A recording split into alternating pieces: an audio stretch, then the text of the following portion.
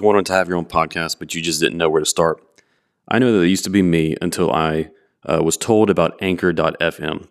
Anchor FM is one of the best podcasting platforms out there because it's free. They help you with distribution, getting onto all the various podcasting platforms. They have tools for editing and for creating all the podcasts, and they even have monetization tools. It's a really, really great app and website. I highly recommend it. If you want to get your own podcast going, go and download the free Anchor app or go to anchor.fm to get started. I can't recommend them highly enough. So download that free Anchor app or go to anchor.fm so you can get started making your own podcast.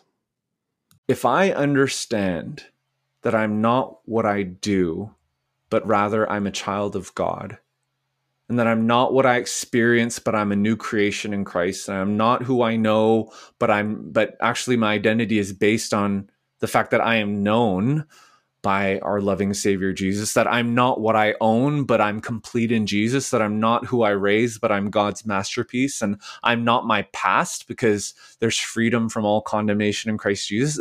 Like if we lived by the truth, these 7 truths rather than the 7 lies, then there's no need for insecurity because we're completely secure. And then there's actually no need for comparison because why would we compare when we're complete in Christ?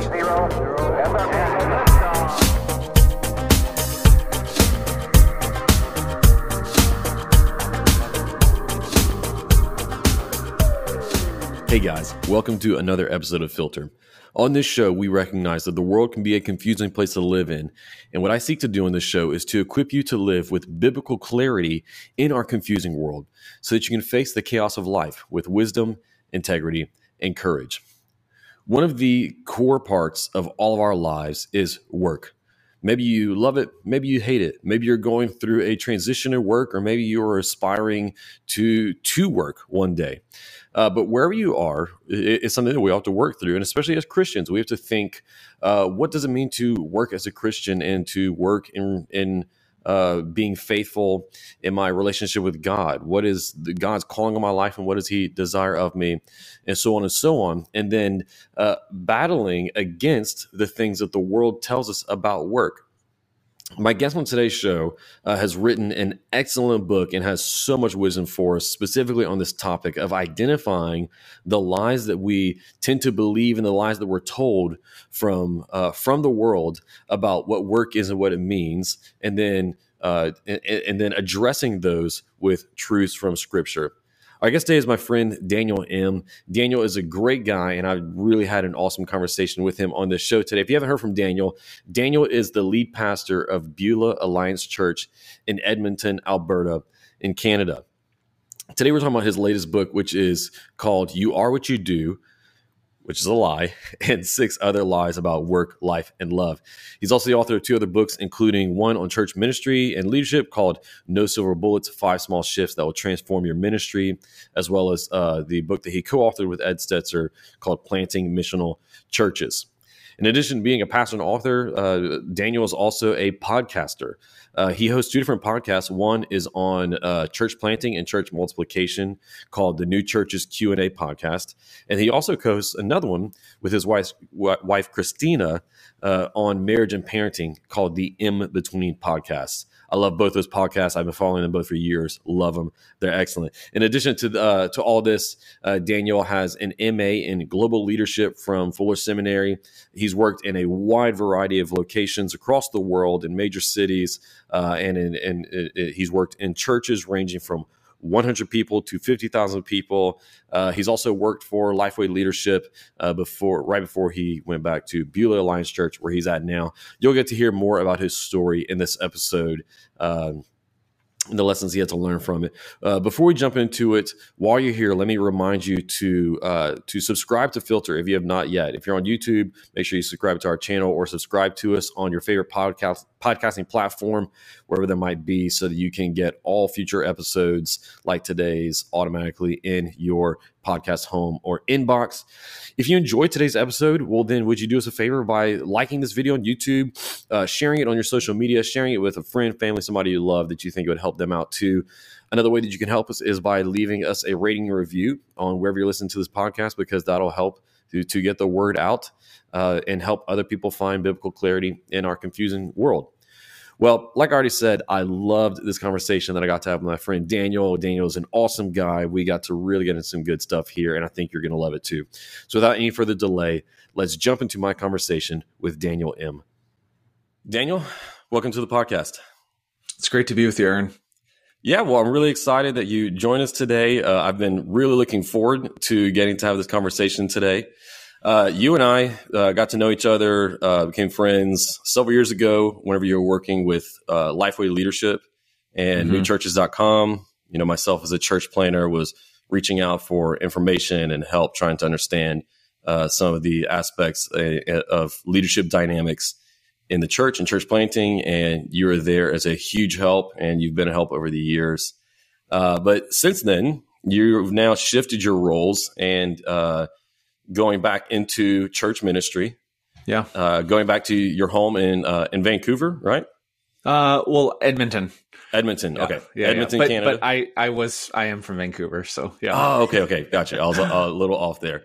I don't have the best Canadian geography. So Yeah, that's okay.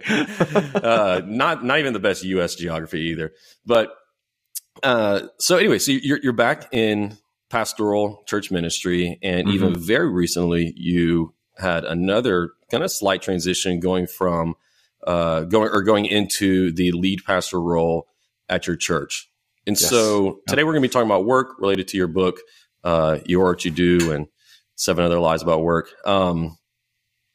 Since you yourself has gone through a big transition and really stepping up into your calling here, I know there's a lot of people who listen to this podcast who are building their careers, or they're trying to follow a calling God's placed in their life. Maybe they're trying to discern some callings God's placed in their life, and they're kind of wondering what's on the other side of taking a step like that. And so since I know it's only been a couple weeks for you, but what have been some of your takeaways, lessons learned recently by stepping into this big role? Yeah, I'm a bit hesitant, and I'm questioning whether or not I should share what I'm going to share. Aaron, you would completely understand what I'll say because we know each other and we're friends. But for all of your listeners who have no idea who I am, I'm a bit hesitant because I don't want to come across as prideful. But I just want to share my experience and really the landscape as to what I've wrestled and what I have wrestled with when I moved from Lifeway back up to Canada into this ministry. Okay, so all that to say, I do hope that you don't take this as me trying to show off or be prideful or anything like that. But okay, so I'll get into it. It was interesting when we were in Nashville and we were in the States for about 5 years. There were actually many people who came up and they were like, dude, you have the dream. You have my dream job. You are serving the global church and you're also a teaching pastor at a church. And then when I shared with them that, really, I lead my life group and I preach every other week, but I don't do any other meetings at the church. No counseling, nothing like that. And they hear that dynamic and the fact that I was living in Nashville, they're like, dude, you have the dream life. And then they were like, oh, and Daniel, you've written these 3 books and you're consulting and you're speaking and you're doing this, that, and the other. And that's actually, it's not something that I tried to garner or I kind of reveled in, but it was just a really interesting observation that other people would make. And then this is what they would say after all of that. They would be like, so how do I do what you're doing? And inevitably, whether they verbally said that or not, that's what they were thinking. And I get it, right? I get it because throughout my life, there have been moments where I have seen someone do or live the life that I wouldn't want to envision myself. And I'm like, man, okay, I'm going to follow their paths, or what school did they go to, or what did they do? And you try to learn, right? And there's biographies and all that stuff for a reason. And sometimes you read them to learn how to be a little bit more like them and how not to be, right? But that's kind of, it was really it really caused me to stop. And I was a bit taken aback when someone asked me that question first. And I actually saw it in their eyes that they were envying me. And I was like, whoa, okay, wait, let's just hold off. If you've put me on a pedestal, please don't do that. Because honestly, I have no idea how I came to like how I came to this position myself. And I would share with them, hey, you know what? I mean, years ago, I had a strategic plan for my wife and I and for our family as to what we were going to do and where we were going to be and the life that we were going to live until we were 85 years old. And I had our lives completely mapped out because I heard that that's a good thing to do. And I'm strategic in nature. You know, it's one of my strengths finders. And you know, I had that, right? And I shared this with them. And then I was like, but you know what? There came a point in my relationship with God where I felt like I was idolizing that. And a good thing, I love what Tim Keller says about idols, right? When a good thing becomes an ultimate thing, right? It becomes an idol. And it had become the master plan for my life that I had put together because I wanted to be quote unquote responsible. You know, and I'm a 3 on the Enneagram too. So there's like a lot of achiever in me too. And I'm a pretty ambitious guy. I literally put it all at the foot of the cross. And I was like, okay, Jesus, I surrender it all. And I'm just going to focus on being faithful with whatever you have chosen to place in my path.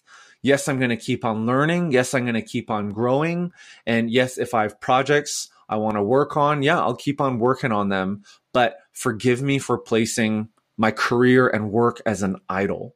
And I just laid it down. And I remember doing that and ripping it up, that plan, and just deciding on a daily basis to be faithful. Well, fast forward, 8 years, I'm now at the end and we just got our green cards. And, you know, I've been living this life in Nashville and it's just been incredible. And then God, and then I come up, okay, if anyone ever asks you to guest preach, don't think it's only just about guest preaching. They might actually be trying to test you out in one way or the other. But I was invited to guest preach back at the church I'd served at, Beulah. I'm lead pastor at Beulah right now, and I'd served there before I went to Lifeway. And I went back and I thought that's all it was going to be. And I wanted to see all our friends and the church family. And we loved Beulah and Edmonton, and we just hadn't been back. And it was during that time when I was here, leading a staff retreat and guest preaching, where the current lead, who at that point was lead for 28 years, the church was like in its 98th year of ministry, asked if I'd pray about coming back and succeeding him. And that's where I was like, yeah, I don't think so. I mean, why would I want to move? I love Nashville. We love our life. But I told him, I was like, you know what, but it's interesting how you ask, because a few months ago, my wife and I had been sensing that God was beginning to unsettle our hearts. And we thought that's just because we got our green cards and maybe God was, you know, now that we can legally move and work for someone else other than Lifeway, maybe that's what was going to happen. And then when I said that, kid you not, Keith said, well, that's interesting because I've been praying that God would unsettle someone's heart. And that's what started the journey for us in actually praying about and uprooting our family and moving back to Canada and doing this it ended up being about a 1.5 year intentional process for me to become lead pastor at this church. And I mean, it happened last month at the time of this recording. Church is 100 years old. I came after a guy who's probably one of the most gifted pastors. He's been leading for 30 years. He has 5 generations. His grandparents went to the church. And the church has planted over 60 churches. It's just, there's such legacy in the church. And if your listeners had connected with me through my writing or through New Churches and all that stuff, you know, y'all know how passionate I am about church planning. And that's, and, you know, it's kind of like, but you're going to a legacy church. And I was like, yeah, but look at the legacy. It's church planting. Yeah. And the elders were like, we want a lead pastor who is going to lead us toward multiplication again. And that's so long story short, I wanted to share all that to give some background, and to give some color commentary around what has happened over these last several years. Yeah, that's excellent. And so you're really living through what it means to work in light of God's calling, and and what does work mean whenever we as Christians are wanting to be faithful in our relationship with our Lord and Savior. Yeah. And so you're really living through those things and not just writing about them. And so and that's but we are talking today about the book that you wrote and about work in general. What is it that inspired you to write the book, You Are What You Do? Yeah. And that's where the subtitle is so important, right? Because I don't actually believe that you are what you do. Right. It's a lie. It's one of 7 lies in the book that I talk about. But really what inspired it, and this is pre-pandemic, I had stumbled across research about the gig economy, and that in the US, Canada, UK, Australia, lots of different of these countries, there is actually this rapid rise of people with a side hustle.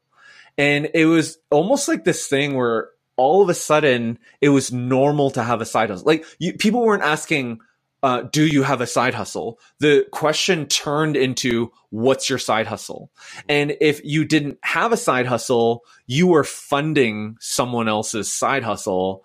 And I think all throughout the pandemic, we funded people's side hustles because you ordered food via delivery apps or took Ubers, or maybe not Ubers anymore, but you're doing other things, getting your groceries delivered or whatever else it is, where there's just this sense where, man, this side hustle culture, which is encapsulated by the word, the gig economy, it's a side gig, had just been rapidly rising under the surface. So it was initially anecdotal, and then I started doing some research and I was like, oh my goodness, like it's almost half of the population. Half of the, like, just think, almost half had it. Not, and if they didn't have a side hustle, they were almost 100% of people were funding someone else's side hustle. So when I came across that realization, I was like, okay, how is that actually affecting life? What is this actually doing to us when before, if you couldn't afford something, you would put it on a credit card? Maybe your listeners are old enough to know what layaway is, and that's what you did before your credit card. But I think most of us understand, if you couldn't afford something, you put it on a credit card and then you'd work to pay it off. Or you would just try to get another job. But what was your other job? A job with a time and with a set schedule, and you couldn't be your own boss. You had to work for someone else, and there was no flexibility. So as I dug into that word flexibility, I was like, okay, wait a second. Is there a correlation between the gig economy rapidly rising with our desire for freedom and flexibility? And then it actually came together, and I was like, oh my goodness, the idol and the thing that is driving our culture and our society is a pursuit for freedom and flexibility. You see someone's life on Instagram and you're like, I want to have that flexibility to be able to go on that vacation, or I want to have the freedom to be able to go and do whatever I want, or I want this, or I'm going to do my education and get another degree because that's going to give me more freedom and flexibility, or I'm going to do this job so I can make more money so that I can gain more freedom and flexibility, right? You want to, we want to be in control of our lives, and the gig economy actually, for the first time in I think all of humanity, I might be wrong on that, so I'm not, I didn't publish that piece of it, but as we're reflecting here, I really do think the gig economy has given us an opportunity to control our level of freedom and flexibility by just gigging a little bit more. Right? You're your own boss. The only reason your friend has that new device and you don't is because you're watching Netflix or you're watching Loki, and by the way, Loki's awesome on Disney Plus, but you're doing that whereas they're working. What? Just download this app and or go sell stuff on Facebook Marketplace, or go do hustle, right? Hustle, and then you can live that life too. But I mean, the reality is you do that and it's you just keep on chasing it, and you're never actually going to achieve that freedom and flexibility through work or through anything else like that. Yeah. And that's what you're trying to get at in the book is sort of the underlying lies and myths, desires that's driving the rise in the gig economy. And whenever I think of the gig economy and whatnot, I think a lot of hustle culture. Yes, totally. And that's what you're talking about, right? And and you see it all over social media, and you see, you see it in figures like Gary Vee, who will post videos of where he's not really screaming, but talking in a very overly aggressive tone about how you have no reason to complain you're not achieving your dreams, because whenever you get home from work, you can spend an hour with your kids and then go back to your office and start working on the next thing. Yeah. And, people are just ripping them up and down in the comments. Like, for real, I'm going to spend an hour a day with my family. Well, and I saw this other meme where it said, sure, you might have a 9 to 5, but what are you doing from 7 p.m. to 2 a.m.? Yes, exactly. And same thing there. I'm thinking this had to be a joke, right? And so I go and look at the page and I'm like, no, they're serious. It's not a sarcasm page. They're being serious.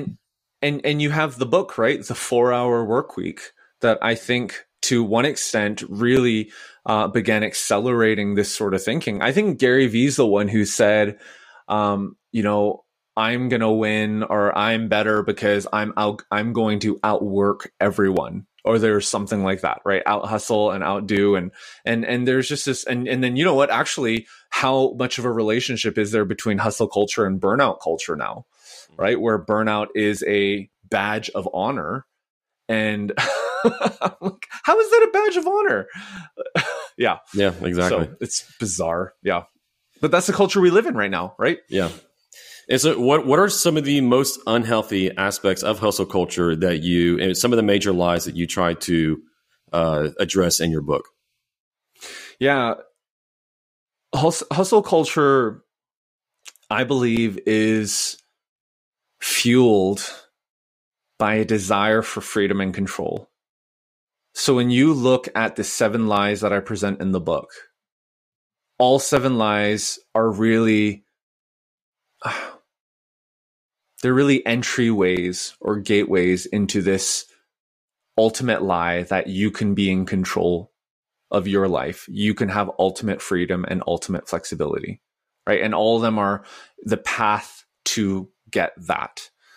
So when we look at the hustle cultures, everyone's going to be motivated in a different way, right? You even look at this last year and a half, since the pandemic started, and you might have a listener listening in and be like, I mean, I have balance in life and I don't overwork. I'm not like that. But perhaps you're a parent and you believe in the lie that you are who you raise. And perhaps over this last year, you have just derived so much of your happiness and your sorrow because you're either incredible at schooling your kids online, or you were just like pulling out your hair because you had no idea what you were doing and everything was crumbling, and you're just like, you just felt so bad because you're like, I'm destroying my child. I'm permanently affecting them for the rest of their lives because I can't do. And we do these things, right? I mean, we allow these lies we believe in these lies, and they convince us that, man, if I only do this better, then I'm going to be happy, or then I'm going to achieve freedom, then I'm going to achieve flexibility. And it's so subtle, right? It's so subtle. And that's why I tease out the ultimate lie, freedom and flexibility, through these 7 distinct lies, because we all have different things that'll trigger us and that we're more apt toward. Yeah. Why do you think that we're, just generally speaking, because I think so many people can resonate with what you were just saying, which was so good. Mm-hmm. But why do you think that we're so susceptible to those lies? Aaron, that's a really good question. Why are we so susceptible to these lies? Isn't it insecurity? I mean, you look at hustle culture. How is hustle culture fueled? It's fueled by comparison, right? And it's fueled by, I mean, okay, seriously, why do we feel the need to go on vacation every year? Right? Like, like, how is that even a normal thing? Or multiple times a year? Like, what percentage of the world has even been on an airplane? Yeah. You know what I'm talking about? Like, it's like first world problems that we're talking about here. I mean, I remember growing up, we went on maybe 2 vacations or 3 vacations. I mean, my mom did Airbnb before Airbnb was a thing. I mean, my parents were like the epitome of hustle culture because my dad immigrated from Korea in the 70s with $20.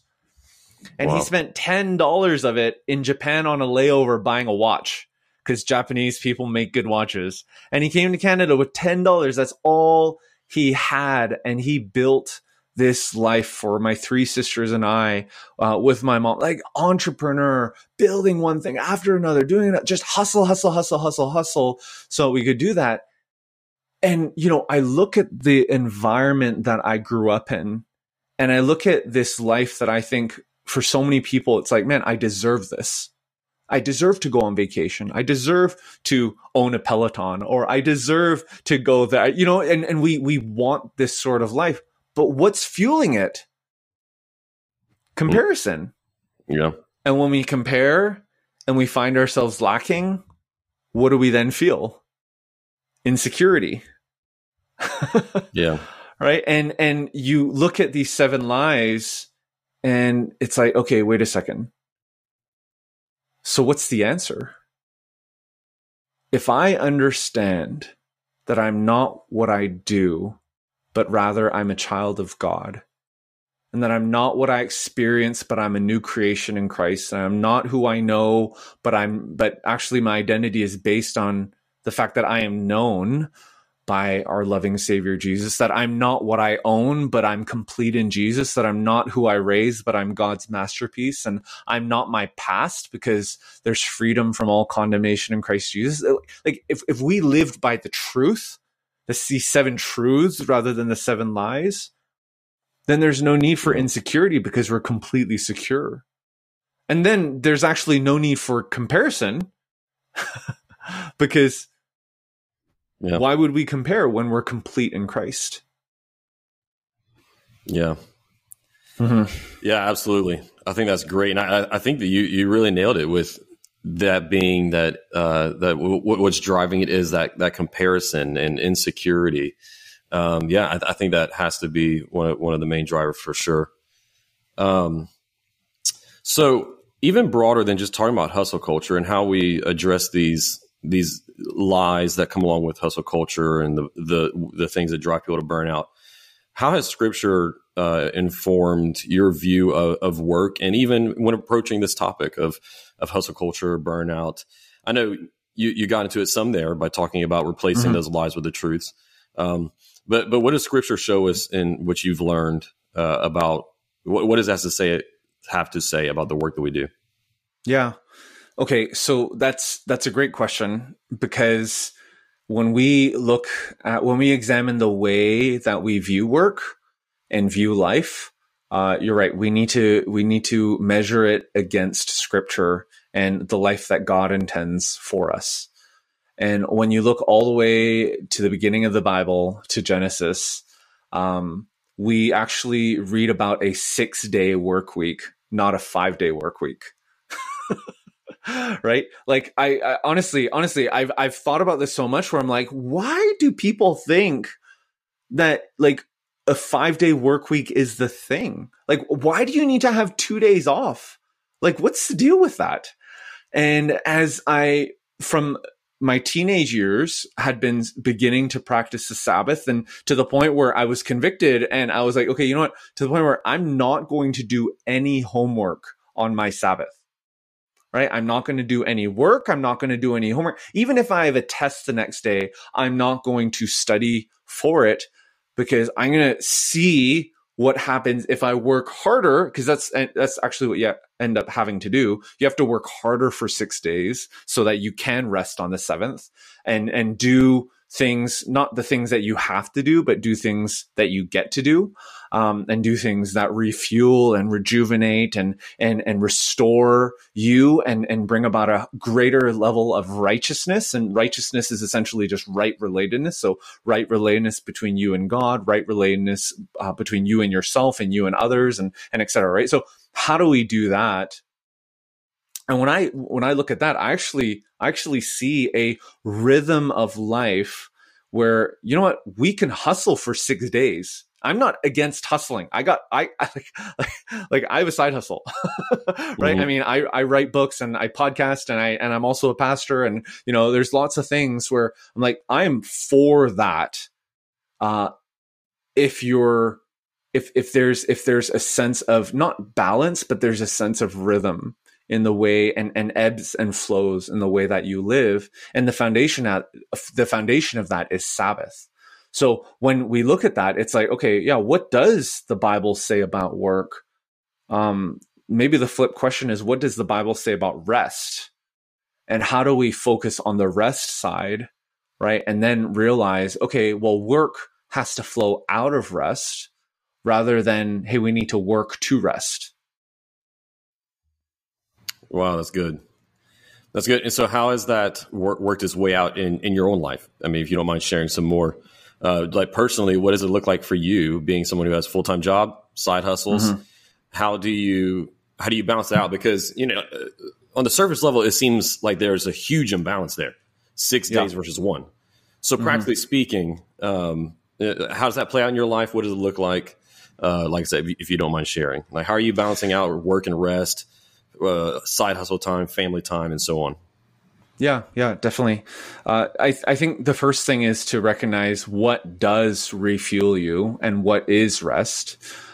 Is rest not working, or is rest doing what gives you energy? Is rest doing what refuels you? So I think there needs to be that conversation around what exactly is rest, because there's a lot of people who, quote unquote, are rested, but their brain is fried and they're not effective in their day job or in life because rest for them is zoning out in front of a screen. Right. And I'm not anti that. In fact, we have a Switch and I have 3 kids, 11, 10, and 6. And I love playing Nintendo Switch with them. Right. And you know what? I love watching shows and movies, and I love all of that. And that's fine. There's a sense of that. But if binging on that or substances or anything else like that is your definition of rest, then, I mean, you got to think, okay, is this refueling all other aspects of my life, or is this just adding to it? And the only reason I think it's rest is because I'm not actually working and getting paid for it. Right. So that's the first thing that we need to wrestle through. Right. Personally, though, what does my rest look like? Well, there's daily points of that for me. And then there's the weekly rhythm of that for me. And then there's the annual rhythm of that for me, too. I sincerely believe that we should never need vacation. Okay. If you find yourself crawling into vacation, then I don't think you're daily and weekly resting. Okay. Now, there are moments where there's heavy busyness, and in ministry, there's seasons of busyness too. But man, if you find yourself always crawling into that, then there's imbalance on the day side of things. Okay. So from a practical standpoint for me, I mean, I wake up at about 5:45 to 6 o'clock ish in the morning. And right away, my rhythms right now are a little bit different because we just bought a new dog. Our dog of 13 years had passed away. And so we're like massive puppy training right now. So pre-puppy training, wake up, I spend, an hour in the Word and with God, and then I'll go 30 minutes to an hour of working out exercise. And then I'll begin my day, right? My work day from that perspective. Now with the puppy, it's basically it's basically still around 2 hours of exercise / time with God, but it's a little bit more interrupted because it's like I got to feed the dog and then put her in her cage, and then I can have my time with God. So, and then I'm walking a lot because you got to walk the dog, and I'm doing a lot of praying in and through that rather than at my desk in front of a candle. So there's different seasons of that, but really before I even touch my devices or do anything like that, always time in the Word and in exercise. So that's how I start my days. And I've actually found that by starting my day in that way, I never understood what Luther said. I think he said something like, the more busy I am, the more time I'm going to spend with God. And for the longest time, I was like, how does that even make sense? And I was like, oh, actually, it really makes sense. That guy was onto something. So that's actually incredibly rejuvenating and refueling before the day even starts. And then I work. And then I put a full day work in, and then I come home and spend time uninterrupted, no devices with my kids and my family. And then we're just hanging out and connecting all the way up until bedtime. And then after bedtime, that's when, after bedtime, I'll either hang out with my wife, we'll do something together, or we'll do our side hustle. We'll do a podcast, do this, that, or the other. And that's usually that time we'll do that. So that's on a daily basis. And then Fridays are our Sabbath because I'm a pastor. And I work on Sunday. So Fridays are our Sabbath where, we're not a no device family. But it's a time where we just rest and we just do whatever we want to do and have fun and connect and explore and do different things like that. Like we'll put in errands here and there as well, but we're not religiously against that. But there is definitely that sense of, man, we get to do this, right? We get to do this. We have lots of fun. And then there's the vacation rhythms too, where we try to shut off our devices from the perspective of no social media. So when we actually Sabbath, there's no social media. Like it's zero, no emails, no social media every week on Fridays. So you see that rhythm of rest where on the daily basis, I'm not touching social media or emails in the morning until I spend time with God and work out and all that. And on a weekly basis, there's, nothing on Fridays. And then on an annual basis, when we're on vacation, we just shut all the social media and emails off. Yeah. Yeah. Excellent. Yeah. I think it's great that you pointed out how, are you resting and refilling all these different areas of your life? So not just, vegging out in front of Netflix and then letting your brain rot from, just taking in mindless junk. But are you refilling yourself in all these different ways? And something that I talk to people about related on that subject is to look at your life as it being not just, they think it's like one bucket, just like, how does my body feel? But to understand, but you've got multiple buckets that you derive energy from on a day-to-day or week-to-week basis, and you need to make sure you're filling up all of them. Like, yes, there's your body, and so you need to be eating well and exercising and getting rest. But then there's your mind. There's the social bucket, and so I know for myself and my family, a huge bucket that we refill on the weekends and Sabbaths is relational time. We spend time with each other and time with our friends, time with family. The relational bucket, and then obviously the spiritual bucket, and so. Is your rest refilling all those things? Yeah, completely. Yeah. That's a good way of putting it. What is your vision and hope behind having written this book, getting it out there? The book's been out for a while, but you're still like this, doing podcasts and talking about it. So you obviously still care about it, even beyond just sales, right? But what's your vision and hope for the book? In other words, like, what is your hope for the potential if people buy it, read it, and apply it? Yeah. Okay. So this is a really interesting question too, because I wrote the book pre-pandemic, and then it got published February of 2020, and then the NBA shut down. I always link the start of COVID with NBA shutdown, which I know it's not the reason. That's whenever it was real. Yeah, it was like, wait, what? The NBA is shutting down? Okay, so all that to say, it was really interesting because I heard someone say, and I forget, it might have been Ann Voskamp that said this, but she said something like, hey, you know what? God has written all the books that have ever been written and that will ever be written, and he has chosen you to steward that message. And when I was writing the book, I was reminded not of that, but of someone else who was like, hey, don't write something unless you feel like you're passionate enough about it and you want to steward it for the next 10, 15 years of your life. And for me, it was this sense of, I wrote this in a pre-pandemic world where everything was going up and to the right. And we felt like there was so much certainty and confidence in life. And that in a sense, if you build it, they'll come.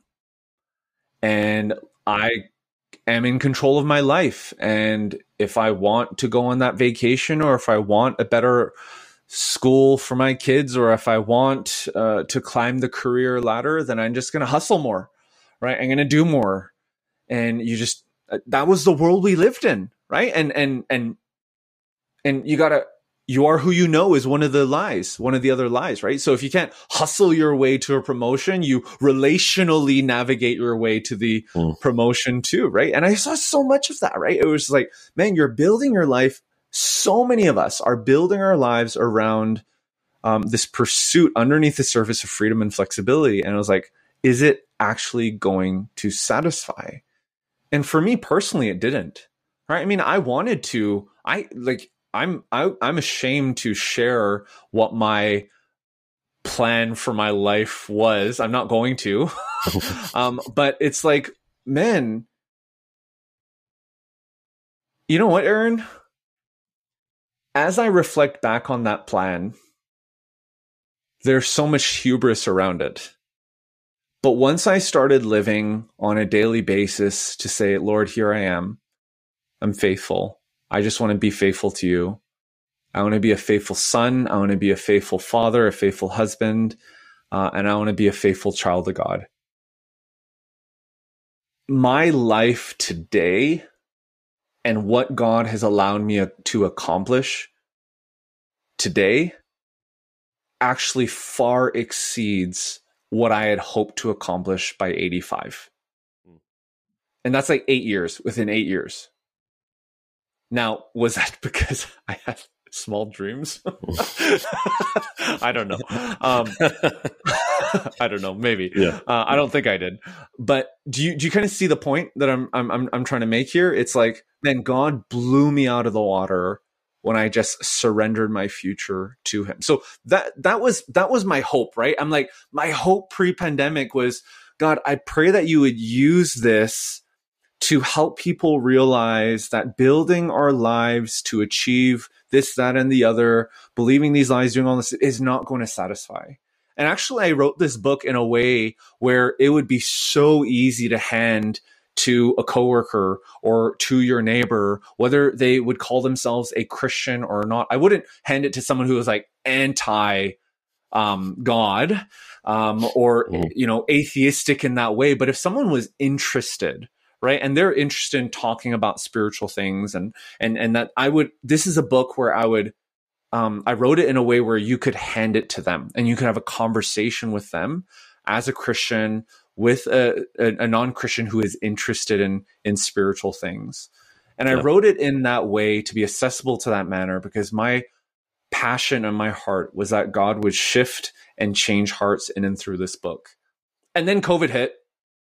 And then I couldn't even focus on this because I was focusing on our church and, everything else that was going on.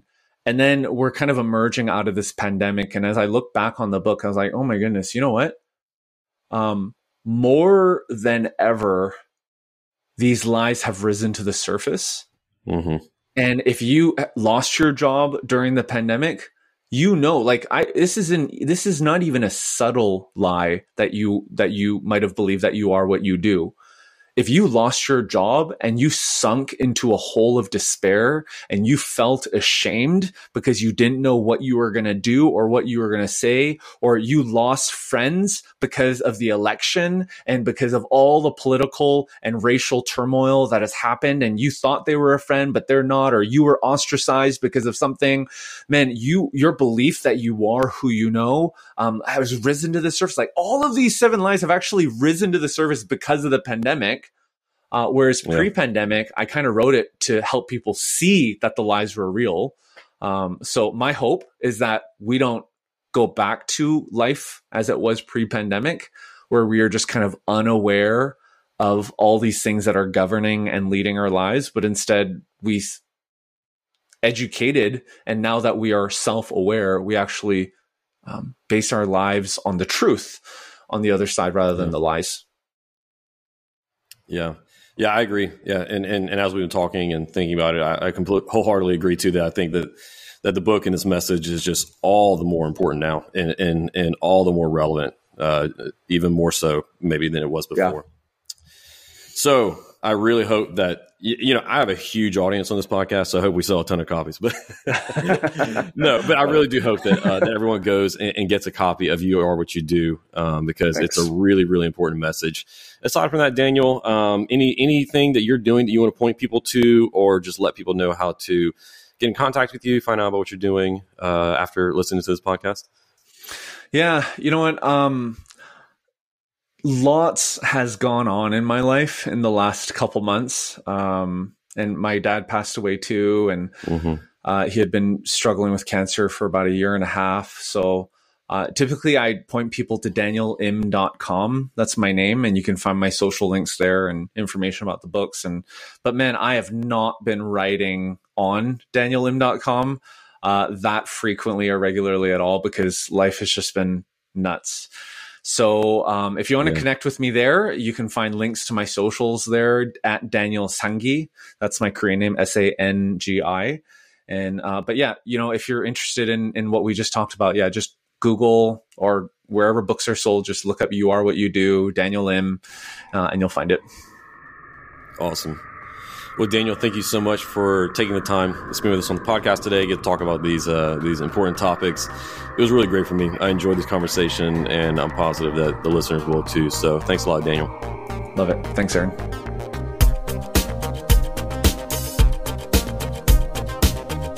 Thanks for listening. I hope this episode provided you with biblical clarity to live with confidence in our confusing world. If you enjoyed this episode and you'd like to help support the podcast, please share it with others, post about it on social media, or leave a rating and review. To catch all the latest from me, you can go to my website, aaronchamp.com. While you're there, subscribe to my newsletter so that you can be updated anytime I share new content.